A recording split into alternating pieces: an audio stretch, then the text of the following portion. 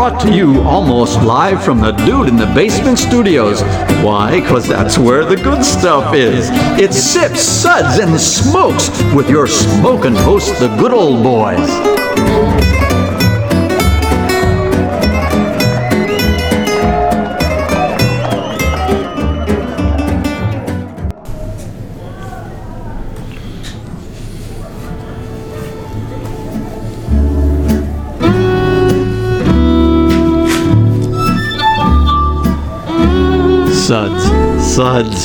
Suds. It's time for more Suds. It is definitely time for more Suds. Our Suds segments are all about beer, and more beer. And every Suds episode is where everything good in life is worth discussing. I am one of your hosts today, good old boy Mike. And joining me here at the table are Reverend Mark. Hello. And good old gal Julieanna. Greetings. And good old boy Dave. Hey, everybody. Are you sure about that? Well, I had something funnier to say, but I was going to hold off. It was fleeting you just like that. Wow. That was very subdued, dude. Today's show is all about finding a good gift for a beer buddy. That is actually beer plus a discussion on cellaring today is what our show's all about. Dave is going to get the honors of going over our Suds ratings for today. We'll be tasting and discussing these beers and rating them with these Suds ratings, plus our signature belching sounds. Here are those ratings now. Number 1, that sucks. Give me anything but a bud. Number 2, was that a belch? Number 3, what a relief. Number 4, what Juliana says to me all the time, a body should really not make that sound. And number 5, listen to that hang time, give me another. Thanks, Dave. You know, I think one time I'm going to trade those things out for duck quacks just to see, if anybody's actually paying attention to those. So. Some of mine sound like duck quacks, but a body should really not make that sound, Dave. So, listen, the end of the year brings lots of cool things in the beer industry, and many very cool beers are released here at the end of the year. We decided to concentrate part of our choices today around barrel-aged beers, since that's all the rage right now, plus there are other lots of barrel-aged beer released at the end of the year. Recently, I've picked up some limited release beers from Wicked Weed. They released Dark Arts. The Bruery released Black Tuesday. Yeah, I know you forgot to go. And Deschutes, The Abyss. There's lots of big Belgian quads and barrel-aged stouts, and all things barrel-aged are typically on the gift list this time of year. So we have assembled a group of beers today to talk about, and we'll be talking about these beers, plus maybe a choice of a beer that were not on the list, and we're going to have some late discussion about beer cellaring as well.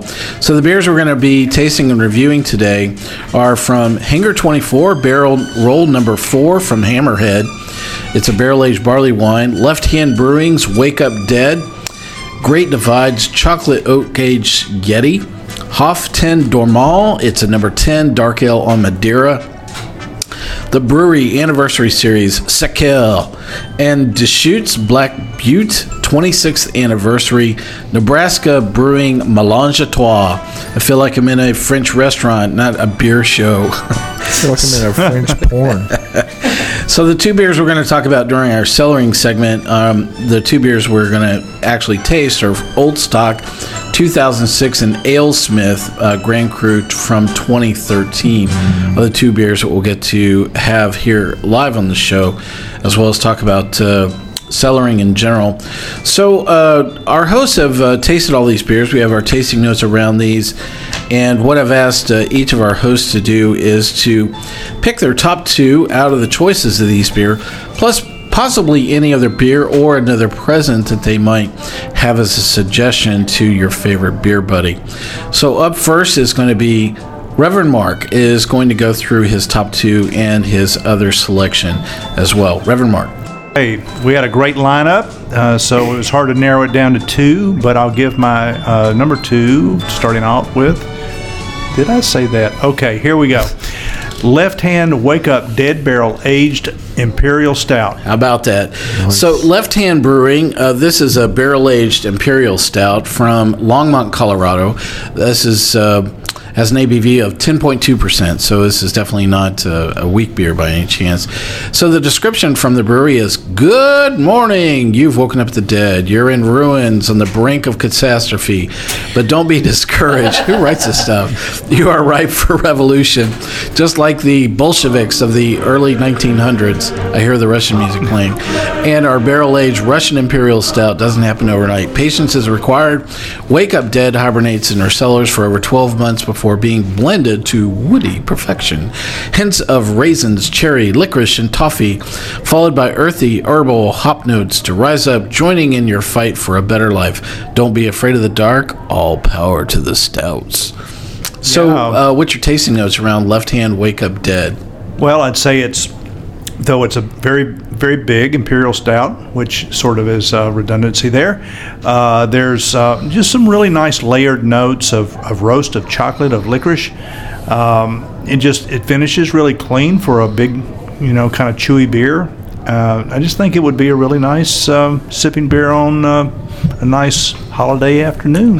So what's your Suds rating on that? I'll give it a 4. A 4. A body should really not make that sound. Great choice. So what else would be on your top list for a gift here? I'd say my number one pick, at least for today, would be the brewery's Sucre. Yes. So Patent Company of really Patrick Rue, who is the brewer for the brewery here, they have really set something up. So this is an old ale, and so if you don't know anything about this series, they create an anniversary beer every year. So last year, and we reviewed it on the show, it's called Dubois, or The Bois, I'm sorry, I think is the name of the beer. And so this is the one that they made this year, is the Sucre, and it's an old ale. And so this has an ABV of 16.9%. So this is definitely what I would consider. So it's a session beer, right? Oh, yeah, right. You're going to have half of this and be out like a light. Here's a description from the brewery. May is our anniversary month, and we're excited to release Sucre, our 6th anniversary ale, this week.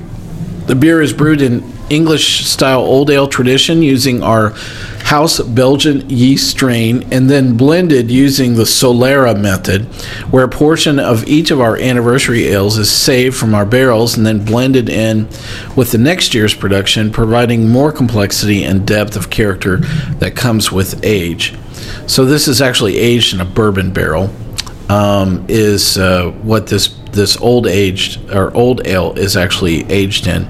Reverend Mark, your tasting notes on Sucre from the brewery. Well, I do think the fact that this is a blended ale, and they continue to, put years into each, new batch. That is, they save, their other holiday beers from years past to blend into the next year. I get a sense of history here, if you will. It is more on the sweet side. An English style, really big ale like this, you would hope that you would get a lot of that really robust Maris Otter type maltiness there, which you do, but it's not sickeningly sweet. Of course, the ABV is like right at 17%, so it really is like a glass of barley wine. At a super wine, almost a port level. Well, I guess not almost. It is. It doesn't have that bitterness, though. Yeah, it doesn't. So no, and this is definitely one for just a nice snifter that you can work on for quite some time. Again, I think in terms of the holiday ambiance of a beer like this, it would be just the perfect one that I would dial in. Yep. You want to have this when you have a house full of relatives. Yeah. Yeah, right. Definitely. Everybody's nodding their head. I see a lot of heads nodding around when I said that. So what's your Suds rating here for Sucre? I'll give it a 4 as well. A 4 as well. Body should not make that sound. So if you had to suggest another gift for a friend, beer friend. What else would you pick during the holiday season? Well, this is just me going back, some 14 years, and this is kind of just a habit that I have, but I do get it fresh, and I have to say to this day that one of my favorite holiday beers, because it's a very limited offering but fairly well known, is Sierra Nevada Celebration. Yep, great beer, and it falls in well to our later discussion about cellaring, because it's actually a beer that tends to cellar pretty well. It does, but I like it right now. Right now. Yeah. I like to drink to and store to. That's what I like to do. Yeah. Well, it's a really great choice, and the other beer that they release, around the same time Sierra Nevada does, is the Bigfoot, and which is generally it's actually considered a vintage because they stamp the date on it for Bigfoot as well, and they tend to release Celebration Ale, and then they release Bigfoot a little bit later, usually about 3 or 4 weeks later. So both those are really great beers from Sierra Nevada. Great choice, and probably a good friend would enjoy always getting a great gift from you. So it's a nice stocking stuffer. The stocking stuffer. You got to have a big stocking, though. Yeah. Hey, we'll be right back after taking this quick segment break here on Sips, Suds, and Smokes.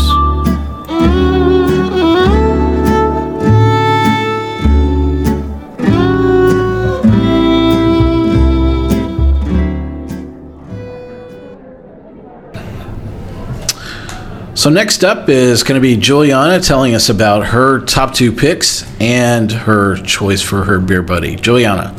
So, sadly, Reverend Mark beat me to the punch on one of them. Again. Curses. It's all right. Anyways, the one that he talked about that I really liked as well is the Bruery Sucre. Sucre. Out of all of them that we tasted, and I mean, believe me, there was like a wealth of flavors that were out there.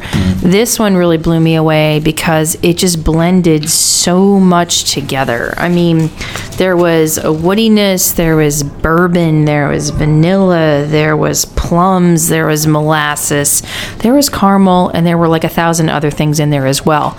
But to me, it just was the epitome of what, an imperial crazy brewed beer is, if that makes any sense. And I really, really enjoyed it, and I gave this one a 4. Wow, a 4. How about that? Listen to that hang time. Give me another. That's pretty amazing. Good beer. So what else was on your short list there? Okay, you're going to find this a little odd, but then I am odd. Is the Nebraska Reserve Series Melange à Trois. Okay, I like this for many reasons. First of all, because it was so completely different than everything else that we tried in this flight. Let's introduce this beer to our audience here. Please do. A really great beer. So Nebraska Brewing is the name of this brewery. They're out of Papillon, Nebraska. That's in between nowhere and anywhere in Nebraska. Let's see, this is a Belgian strong ale. The ABV on this is 11.3%. And here is a bit of the description on this beer from Nebraska Brewing. It is a wonderfully big Belgian strong blonde that moves into extraordinary category through an additional 6 months of French oak Chardonnay wine barrel maturation, and the essence of the Chardonnay permeates the white, subtle sweetness remains from the ale itself. Oak tannins combine to create a fascinating mesh of dry, sweet, and wine-like character, one of our favorites. A stunning running list of awards that this beer has had from many different competitions. I'm looking at a list. It's no less than 20 different awards this beer has had. So a great beer from Nebraska Brewing. Your tasting notes about this, Julieanna? So one of the reasons why I really enjoyed this so much is Chardonnays per se don't really appeal to me as much as other wine styles because they just seem so light and just too crisp for me. But putting this in a Belgian strong, I thought was an excellent idea because the Belgian strongs, tend to be very toffee heavy and just very heavy beers to begin with. But this really, it lightened it up, but you still get all of these like great flavors. I mean, I was getting a lot of oakiness and apricotiness. I was getting like some clementine. So granted, it wasn't like dark fruits, but it still was a good variety of fruits. I mean, there was even like a lemony kind of taste to it as well. And I just thought, for the winter, granted, a lot of these old imperial and stronger beers that we've been tasting, yes, that kind of goes with the flow of what the winter is. But to me, I could sip this and be just as happy as I would with any of the barley wines. And so for this, I give a 4 as well. 4 as well. A body should not make that sound.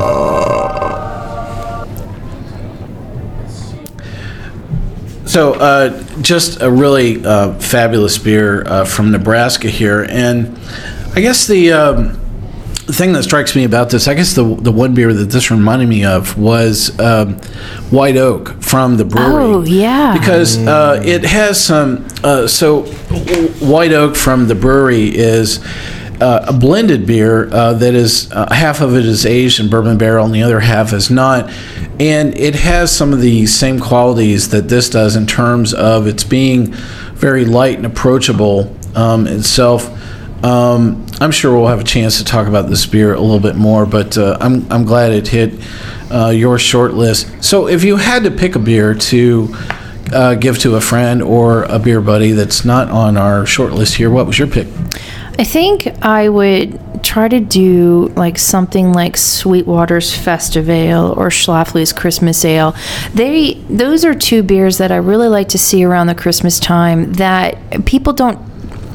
It's almost like an afterthought, like, yeah, it's out there. I think they're good winter, Christmassy, celebratory beers, similar to those that Reverend Mark had talked about, but just on a more like East Coast, Midwesty kind of thing. And I think like Sweetwater's getting bigger distribution, and Schlafly's got bigger distribution as well. But I think those are ones that have been underrated, but would be easily consumed around the Christmas time and have like great flavor. Cool, great choice. Excellent choices. All right, next up is good old boy Dave to tell us about his top 2 picks and his choice for a beer buddy. Well, Juliana, per her usual, has stolen Yes! the Nebraska Melange à Trois, because I like it because it sounds dirty. That's the first thing. But it's a different episode. It is a delicious beer, and it brings up something I want to ask you about, Mike, because beers, we have beers that are aged in wine barrels. We have beers that are aged in whiskey barrels. And the beer and the whiskey world seem to go back and forth pretty evenly. Are there any wines that, or any wine makers that merge with the whiskey or beer worlds? Well, I think in terms of those beers that I've experienced that are aged in different type of barrel condition elements, the one event that I would say that was a good representation of such a broad range of things you can age would be the Denver Rare Beer Festival that we all went to at the Great American Beer Festival, it's just because in that room you had so many of a variety of things that beer had been aged in. For me, I think probably one of the best aging barrel is rum. I really think that the thing is that you have the ability of dropping in a really very bitter forward beer into a rum barrel, and not worry about bringing forth enough of the sugaring components in the beer to temper basically the bitterness element to it. So I think you can get away with a barley wine that is typically, a very high, bitter beer, and dropping that into a rum barrel. That is really quite amazing. One of the best beers that I've had in a barrel was at that festival, and it was, I'm sorry, I don't remember who brought the beer, but I definitely remember what it was in, which was a Balcones rum barrel. Ooh. And mainly because Chip was actually standing right there, and it was good to be able to say hi, to the distiller from Balcones, and compliment him on how well that, I thought the beer had turned out. And I'm terribly sorry, whoever made the beer, it was equally impressive. I can't recall it. I guess what I would like to know, though, is have you, because you're a beer guy and you're a whiskey guy and you're a coffee guy and you're a wine guy and you are all the guys. Are there any wines that I just do what she tells me to do every day, Dave? Dude, that's it. Believe me, that is the husband's 30 mantra. years, man. Yeah. Are there any wines that age in like a whiskey barrel or a liquor or anything like that? Well, so there are things that cross into elements of fortification, in wine. So you have tawny ports. Oh yeah. You have sherry is probably the most common style of a wine that's actually made in a barreling agent. And the thing is that and I guess the comparison that I draw between beer and sherry is that sherry is something that you don't make once and it's a batch and you're done with it. It's a constant process. It's a constant fermentation process. Sure. That's taking place within a sherry cask itself, and so you're running stuff through, both in terms of adding things and then you're drawing off, a sherry cask at the same time. And so I don't know that you ever think of a sherry cask as ever going empty. Sure. So the way that you that's probably one example I can think of right off the bat. Anything that's like out of the ordinary that you haven't seen before? Well, the one that we have here in this lineup from the DOF 10 Dormaal in the Madeira is probably one example that I typically do not see beer in a Madeira wine barrel. And right. Madeira is usually an after dinner style drink. It's nearly port style. It's a very it's usually it has a lot of tannin, a lot of just that dark red current running through. When you think of a Madeira wine, it tends to be kind of inky and a bit viscous, as well on the mouthfeel of, thinking about Madeira itself. So that was a very interesting choice, and so we have two examples of things that have been dropped in different wine barrels just in this flight alone that I brought here. So we have one that you've picked here, which is the Melange, which is in a Chardonnay barrel, which Chardonnay it's a big buttery, style, and it's not terribly sweet as much as it just literally tastes like a stick of butter. Do you think that there are, and I'm almost certain that there are certain styles of beer that you would match with if you were going to age a beer in a wine cask, that there's, if it was a stout or a certain style of beer, you would pick this style of wine barrel to age it in? Well, I like the idea of doing what I would consider things at the extremes and things that are in the middle. If I had to pick it. So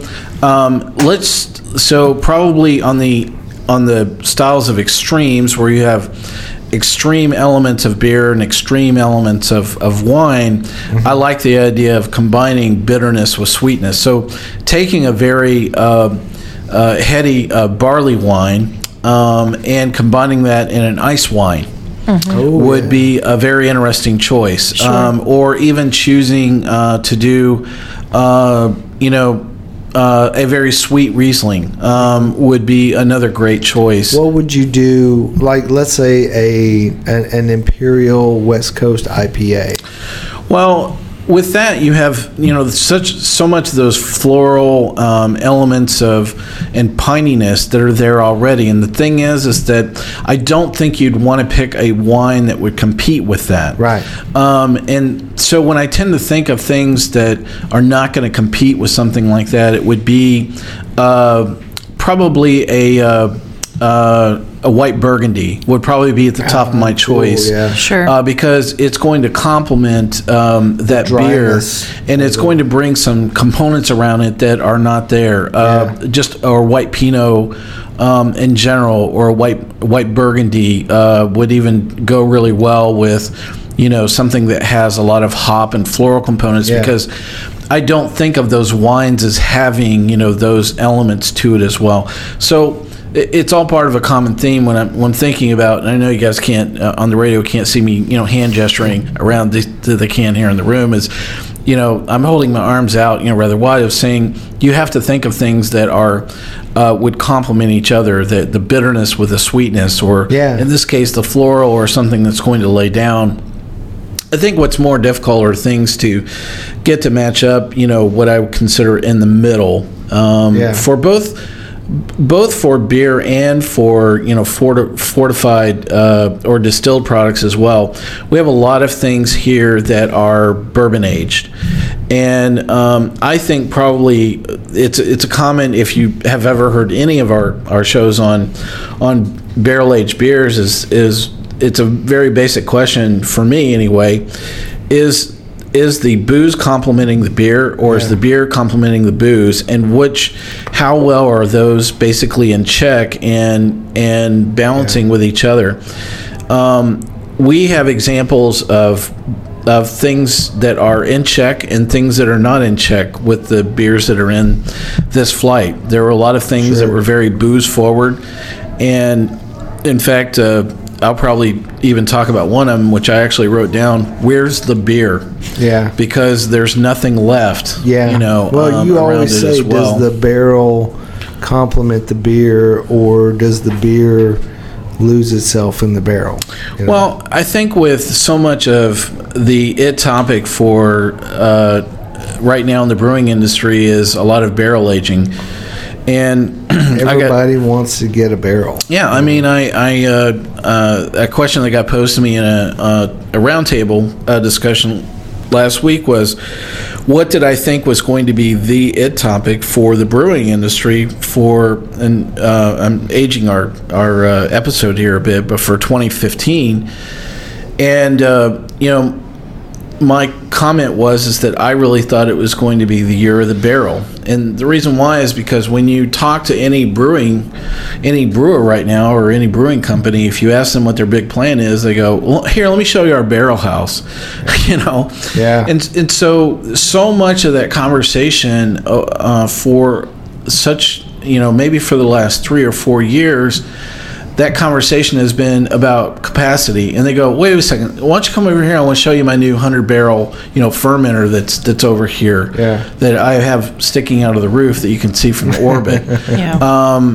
So it's been all about capacity, and now that conversation has shifted rather quickly, and it is, all about, hey, show me, let me show you our new barrel room. But it'd be interesting, I think, to talk to some of the distillers and go, hey, what do you think about that beer that came out of your barrel? Was that what you thought would happen, when your whiskey barrel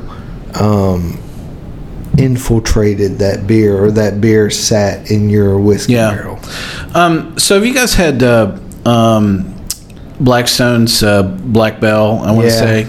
Yeah. So, and I tell a little bit where this is going. So listen, we all love Blackstone. It's a great brewery. Love it. I couldn't say enough good things about Blackstone. They've been a part of Nashville for really a long time. It really makes some great beer. One of my favorite IPAs I can go just pick up is Atom Bomb, right there on the shelf every single day. Shoot, yeah. So they had an experimentation where they actually, they went down this path and they said, well, let's do this whole barrel aging thing, and so they took I think it's an Imperial Stout that they dropped into a set of bourbon barrels. I don't know whose, and bottled the whole thing and did the whole special release thing. Much like we're talking about with some of these other things. Yeah. And I was there and came to try the beer out right away on that first day. On that very first day, and I can't remember who caught me, but. They actually saw my first reaction to this, and they knew that something was amiss. Well, we saw you pretty early into it. It was difficult for me to hide my reaction to it, for sure. Here's what I would say, and I'm not a professional brewer, so I can't, really criticize, but I can only tell you what I think. You have to, anytime you do a batch of anything, especially if you're aging it for a while, you need to be continually tasting it. You need to be thieving. Yeah. And if you're not tasting it along the way, you can say, well, I think it's going to be good in 6 months.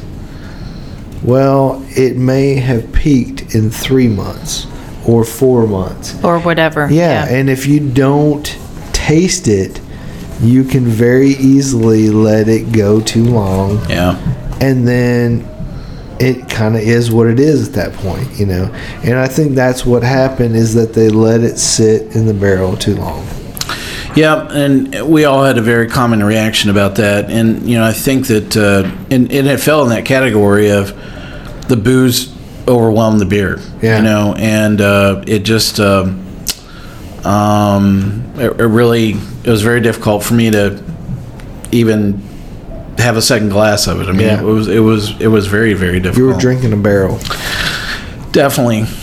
All right, so we'll have more chance to talk about barrel topics here as we finish out our episode. Up next, I want to share with you my 2 choices out of our flight here. So, sure, I'll order them up. I'll go 1 and 2. Really, to me, it was like this, and everything else was kind of bunched together.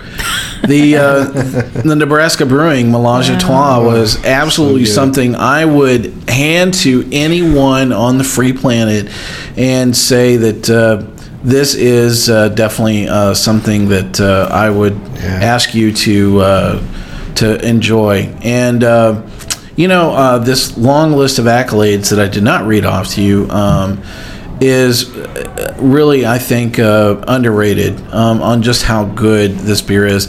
It looks like they've been making this for some time, at least maybe for the last 3 or 4 years, and I really think they have everything dialed in. I've got to believe that there is some back-end blending that's going on with this as well, to really kind of hit at the magic moment, with this beer. But my tasting notes around this is, the French oak just complements the beer. So just much, flat out. Yeah, I mean, totally. it's just, it's everything that, I really love.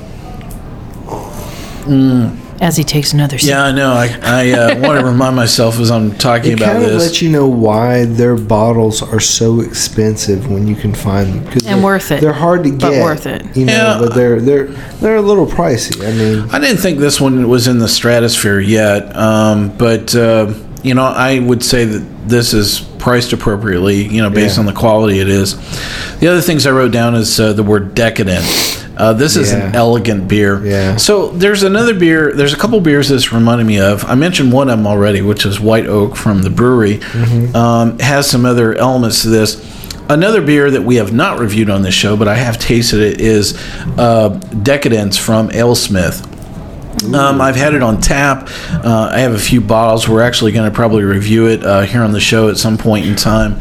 And that's a good brewery. This reminds me a lot of the qualities of Decadence as well. Yeah.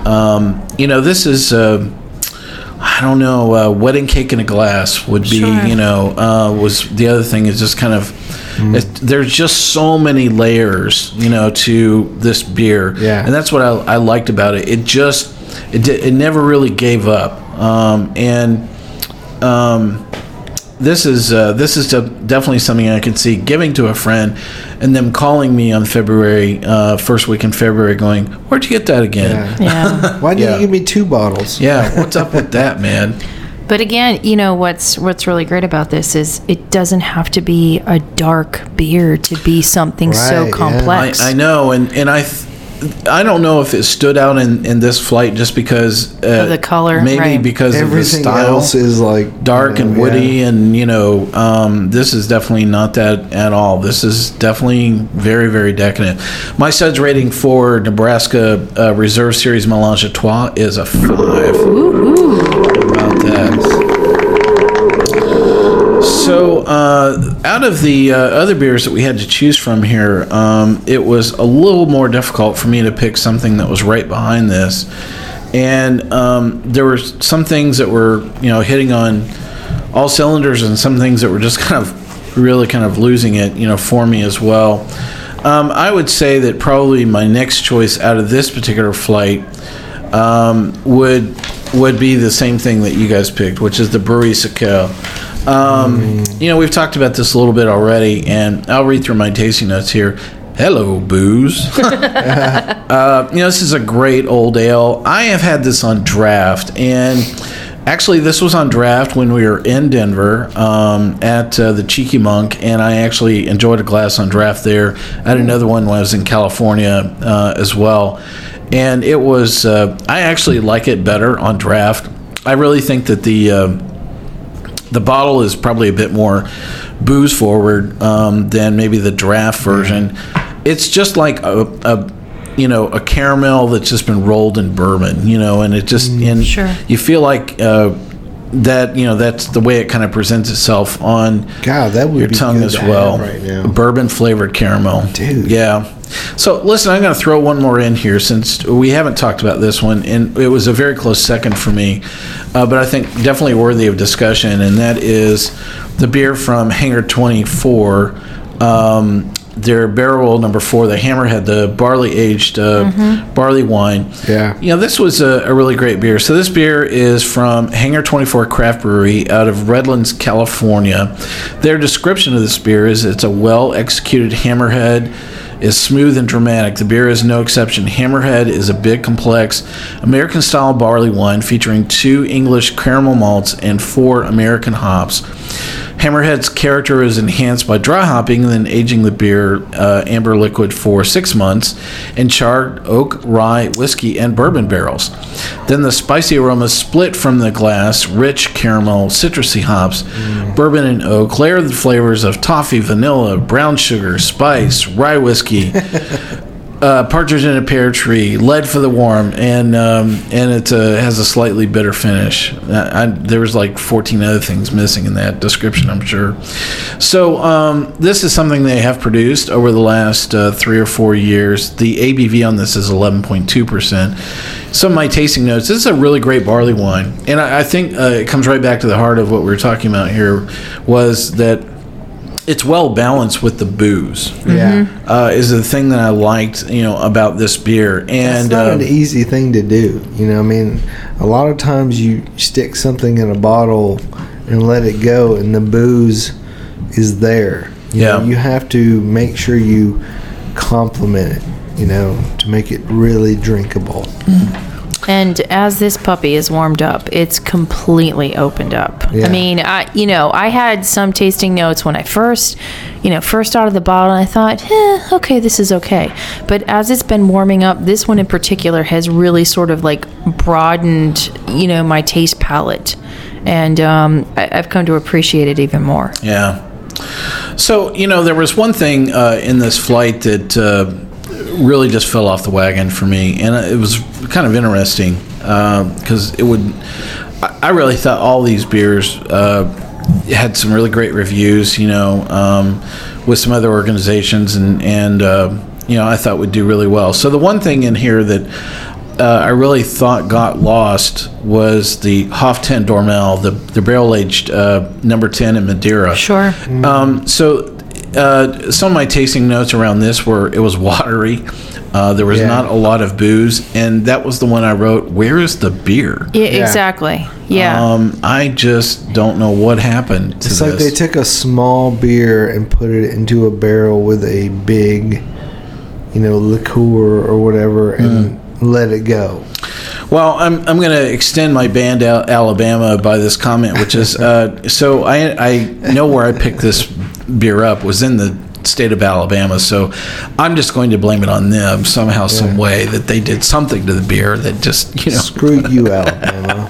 Yeah, but it just really tastes like it was watered down. Yeah. Yeah, I know something happened, and I don't think that it got blighted by light or skunked or anything like that. I just great packaging and presentation, and they definitely there's a whole series of things from Duff Hormel here that you have to choose from, and it just if there was anything I would probably encourage you not to purchase out of these flight, that would be the only one that I would say in here as well. So what would your Christmas present be? Oh yeah, that's true. I didn't mention that. So, I think what I would probably buy a beer friend would be a membership in a club that allows them access into some beers that are not always available to the public, and there's quite a few of these. Probably the one that I like the most is the one from the Bruery. It's the Preservation Society is the name of that group. I can't remember how much it costs to get in there. I want to say a couple $100, and you can do an annual membership, or you could do it by the quarter, depending on how much beer that you really think that person will enjoy. But the beers that are available through the Preservation Society at the Bruery are really top notch, and they really do save some beers that they don't even serve up in the tap room that cool. They actually make available only really through cool. the Preservation Society.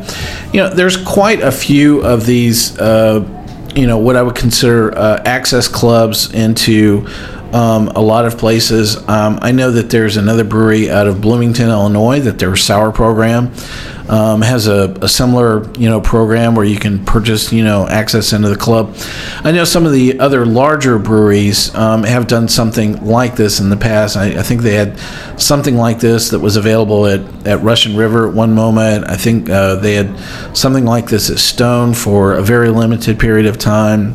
They've done things like this at Sierra Nevada at so I would say pick a brewery maybe that is not easily accessible to your friend, and see if they have a program where they have a ship program where they'll get access into some beers, either barrel-aged, limited edition, or more importantly, sour programs that are really coming online with a lot of breweries right now. That would be at the top of my list. The one with the Bruery would absolutely be at the top of my list for cool. sure.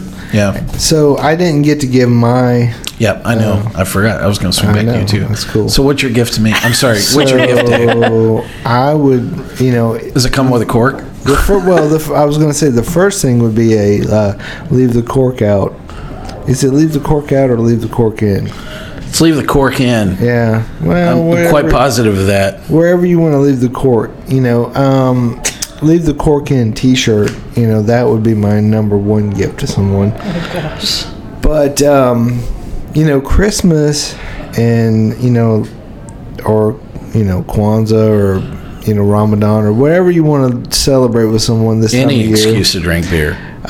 It's all about being with someone. So my number one gift that I would give to a beer lover is that I would take them out to a cool beer bar or a tap room or somewhere and buy them a flight.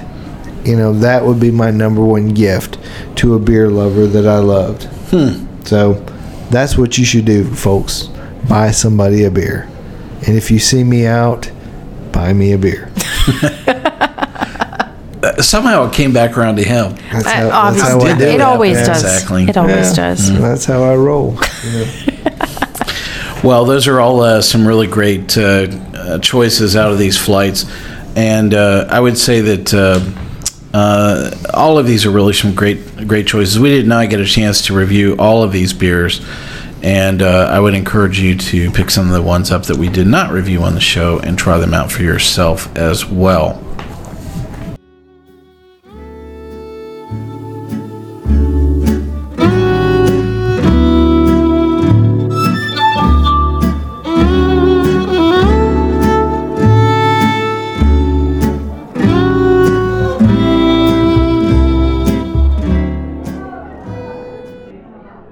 Having vintage beer is really quite the it thing to do right now. This can provide you with lots of do's and don'ts, and Reverend Mark is here to cover some tips on beer cellaring for all of you. All right. Well, I hope to cover most of the bases here. I think I will. I'd say first and foremost, do not cellar fresh hop or IPA style beers. They need to be consumed as soon as possible. I know even as a home brewer and a competitive brewer, I do not even enter IPAs if they are more than a month old. A second rule of thumb is that basically the higher the alcohol by volume, the better it will cellar. And I would say start at 8% and go upward. Anything 8% and above will cellar pretty well.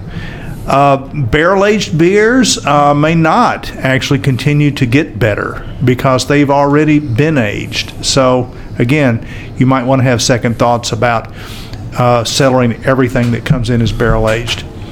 Also, as we know, light and temperature can kill a cellar beer much faster, so it needs to be dark and your temperatures need to be low and consistent. Things labeled as bottled conditioned generally tend to do better in a cellar. Store the beer upright, that is, don't lay it down like you would a wine. And basically styles that tend to work best are your big beers such as barley wines, Belgian darks, and big stouts. I would say that lagers do not usually do well in the cellar, and that you just need to, for the most part, see that beers that are beyond these fairly tight parameters that we've already lined up are meant to be consumed sooner than later. So don't cellar a lot of beer, in my opinion. Also use the temperature that you store it at is the temperature that you would serve it at, and so I would like at least keep it 60 or below if you can at all possible. So that's not completely comprehensive, but I think if you go with this, you'll be happy with what you do set aside, and you'll be even happier by consuming the things that you should right now. Hey, the stand up versus lay down rule, that's because of the sediment, right? Exactly, yeah. Because most of these bottle conditioned beers are naturally carbonated. Not all, but I mean many are, and certainly if you're looking at artesian type beers. So yeah, you don't want to lay those down because you're going to distribute the yeast in a way that it's going to give more surface exposure to your beer. So you're probably better to have it upright. Get those off flavors. Yeah. Okay, cool. Well, I'll throw in a couple of other things to add as well. That I cellar quite a bit of wine, and people ask me tips about cellaring beer as well. And I guess the one thing that I would really say is that beer has a very generous range of the way in which it can be stored. So it doesn't have humidity requirements because you don't have a cork, that you have to deal with most of the time. And even those things that are use a cork, like a champagne cork style, that style of a cork has been permeated to the point that you don't have to keep it wet. In fact, that's one thing you don't want to do by laying down a beer, is actually exposing it to the cork itself. Oh, wow. In the wine world, you do that primarily in order to maintain the seal of the cork within the bottle itself, except for champagne style corks, you don't have to do that. And the vast majority of the corks that are used in beer are champagne style, corks that are actually wedged in and actually permeated with to the point where they actually don't allow moisture or air to be exposed to it. So don't lay beer down. I don't know how much I could say that. That's a great thing, yeah. We're tasting Old Stock from 2006 from North Coast Brewing and Ale Smith Grand Cru from not from 1993. That's funny. I actually now it's from 2013. It's not that old, Mike. Wow, what a huge typo. So these are two very different style beers. So one is a Grand Cru that is traditionally sold as a holiday beer, and the other, Old Stock, is generally an English English old ale that is actually designed to be cellared by North Coast. So I guess the first question, kind of leading into this, is: do you think they got better or worse with cellaring? Some did, some didn't. Well, I think you can tell, obviously what beer was supposed to be cellared, because the other one didn't hold up, Yeah. So, which was the one that you thought did well, and which one fared poorly? Well, the Old Stock, okay, cool, it's Old Stock, and it has held up, and it's got its flavor and its complexity. The other one, I think it got some oxidation. You can feel the thinness in the beer, and it just did not get better. So this is funny because so both these are actually out of my own cellar, and so it's easy for me to comment about how these were stored. They're literally stored side by side. Sure. So they've seen the exact same conditions, although they've been over a very different period of time. Right. You have one that's been in the cellar for 7-8 years, and another one that's just been there for 1 year, one or 2 years. Yeah. So. The Old Stock, and I've pulled a couple of these out, periodically, and this one is really doing quite well. In fact, I would say this is it. It's not going to get any better for this. So I think one of the things that a lot of people, one of the first reactions they have is, where's the carb? That's one thing that I don't look. Yeah. I kind of look past that. You have to get past that. You have to get past that and not really think about, aspects of cellaring, quite that way. The Ale Smith Grand Cru really took a hard turn and a nosedive down in the ground. Yeah. And I had this when it first came out. In fact, I actually have a fresh bottle even from, the current year. And it would be interesting to pop that open and taste it right alongside this, because this is not the same beer. It's not even close. Right. This is, the bittering agent has really just completely overwhelmed the beer. And I'll be shocked if any of us even have another half glass of that. It is just really almost not even consumable, especially with all these other beers in front of us. So I think in light of that, what do you think about the concept of cellaring beer, itself? I think it's doable with certain styles, but I wouldn't do it with every style. Clearly with the Old Stock. So these old ales do well, with aging. And it's the kind of beer that you don't have to worry about carbonation levels, because even though this has minimal carbonation, it's still very full-bodied and has a ton of levels to it. Versus the Grand Cru, this is a style that really doesn't age well, because it's going to lose that consistency. And, now this is, 1 year later, this is, sadly, an awful beer that was once really great. Yeah. So you need to watch what you're cellaring. But there are certain styles and certain brands, if you will, of beers, like Bigfoots. Well, they obviously age well. And, you see on the blogs that there are, people talking about having 6-year, 7-year, 8-year verticals of them. Yeah, so that's actually one of the, and I have a couple of verticals of Bigfoot, and I've been to a couple of vertical tastings, of that. And, I think that's one of the beers that I would have to say it kind of comes and goes. There are definitely a couple of times where I've had, Bigfoots that have not aged, very well, and some that have. I like that you said that. Well, no, the reason I like that you said that because there's a parallel between beers and wines. It's vintage. So an 08 Bigfoot might be great, but the 09 Bigfoot for, maybe the malts weren't as good or the hop varieties were off or something happened with the yeast, it was not as good. There are parallels that a lot of people don't really think about. Well, I think there are other things that tend to play into some of that variation as well, especially with beer. So the ability of securing the bottle itself, capping technology is not like Endurall, for eons of time, and it was, that method of securing a bottle is not meant to survive 10 years, and it wasn't constructed for that. How do you feel about waxing and not your legs? Well, on both ends, I don't think that it feels good, nor does it really do jack squat, for the bottles themselves. I would really say there are two really more superior packaging types that I think are probably more suited for cellaring. Probably at the top of my list is a can.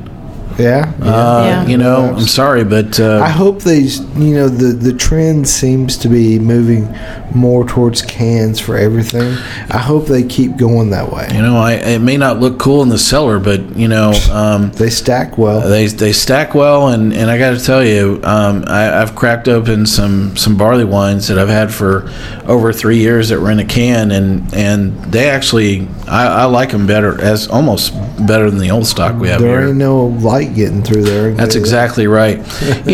Probably right behind that are going to be champagne cork, style with a cage. Yeah. Are probably the other, more superior, in terms of long-term, storage of something. It's definitely a lot more difficult and more expensive, but in terms of being able to yield to a lot of different, wide variety of temperature conditions, definitely there's a lot of things that can happen to it there. Dave's getting that.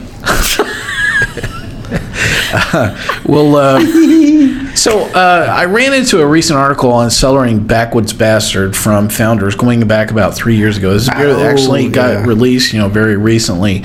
And, I think it's a really great article. I'll try to repost the link to the author, and certainly I wish I could remember who they were to give them credit here, on the episode directly, but it was really a very interesting conclusion. So it was very simple. It's just a Founders Backwards Bastard that going back 3 years, and they had 3 different years. And the conclusion was that the beer did not get better. In fact, the third year beer was actually not consumable. It really got that bad. That's interesting. So it follows one of the mantras that we have talked about that Reverend Mark introduced to everybody at the top of the segment, which is don't cellar a barrel-aged beer. It does not get better. Because they've already aged it. It's already aged it. Yeah. Right. Yeah. There's a good reason why they actually did that and then bottled it, because as far as they were concerned, it was good to go. They were releasing it at the pinnacle of when the beer was going to be good. Yeah.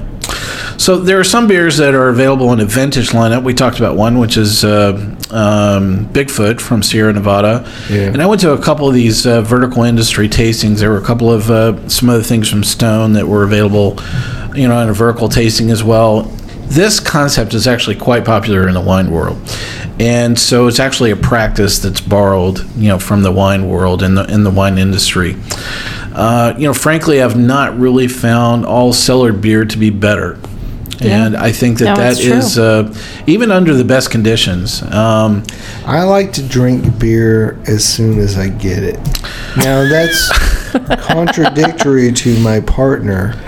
She is a. Why are all your sample cups empty and ours are still sitting here, Dave? What are you trying to say? Beer is meant to be consumed. Okay, I'll put it to you this way. Beer does no one any good in the bottle. But it does in your belly. All right, so thank you. There's another T-shirt there. I'm not quite sure. Oh, it's coming. Yep. So I think to kind of wrap things up around our conversation on cellaring, it is a real crapshoot, and I would really encourage you. Do some of your own experimentation. There's a lot of great articles out there for you to take advantage of. Other people that have spent a lot of time, money, and energy. But, I really find it quite fascinating. People are like, dude, here's a picture of my beer cellar. And I'm like, okay, well, that's already gone and that's turned. And you just wasted $20 on that bottle. And you ruined that beer by taking a picture of it. That one's about to turn, so why don't you ship it to me before you, hurt yourself badly. So, anyway. Well, it's really great stuff all the way across the board, and it's a really great episode for today. I want to take a moment and thank all of our listeners here at Sips, Suds, and Smokes. You can catch all of our episodes online at iTunes, SoundCloud, TuneIn, Stitcher, YouTube, Uncle John's Basement, and Spreaker, our native media host. Our terrestrial radio stations are wondering, why don't they ship us a barrel of beer every single week? And they threaten to actually take us off the air unless we do so. So they're still continuing to expand in light of that plight. If you'd like to hear this radio show on your favorite radio station, send them a note, drop them a barrel of beer, send us a picture of the whole event, and copy us as well. We'd love to hear from you anytime online at info@sipsudsandsmokes.com. Our daily tasting notes flow out on Twitter every single day. @SipsSudsSmoke is our handle. Our Facebook page is always buzzing with lots of news as well. If you happen to pick up a fresh six-pack of beer in the next hour or two, contact Dave. Yes. At info@1-800 good old boy Dave. Send me beer. Listen, do us a favor if you're listening to this episode online.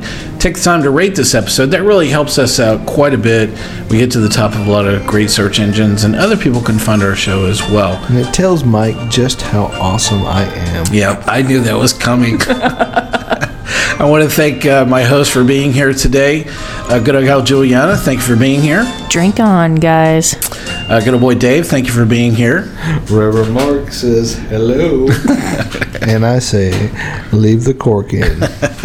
I am going to thank Reverend Mark in absentia for being here. He had to duck out a little bit early before we finish this episode. This is good old boy Mike asking you to join us once again and keep on sipping. We are Santa's shells, filling Santa's shells with a top.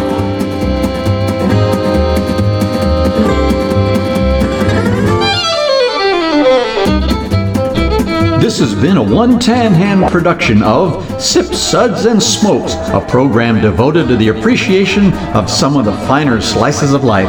From the Dude in the Basement Studios, your hosts, the Good Old Boys, will see y'all next time.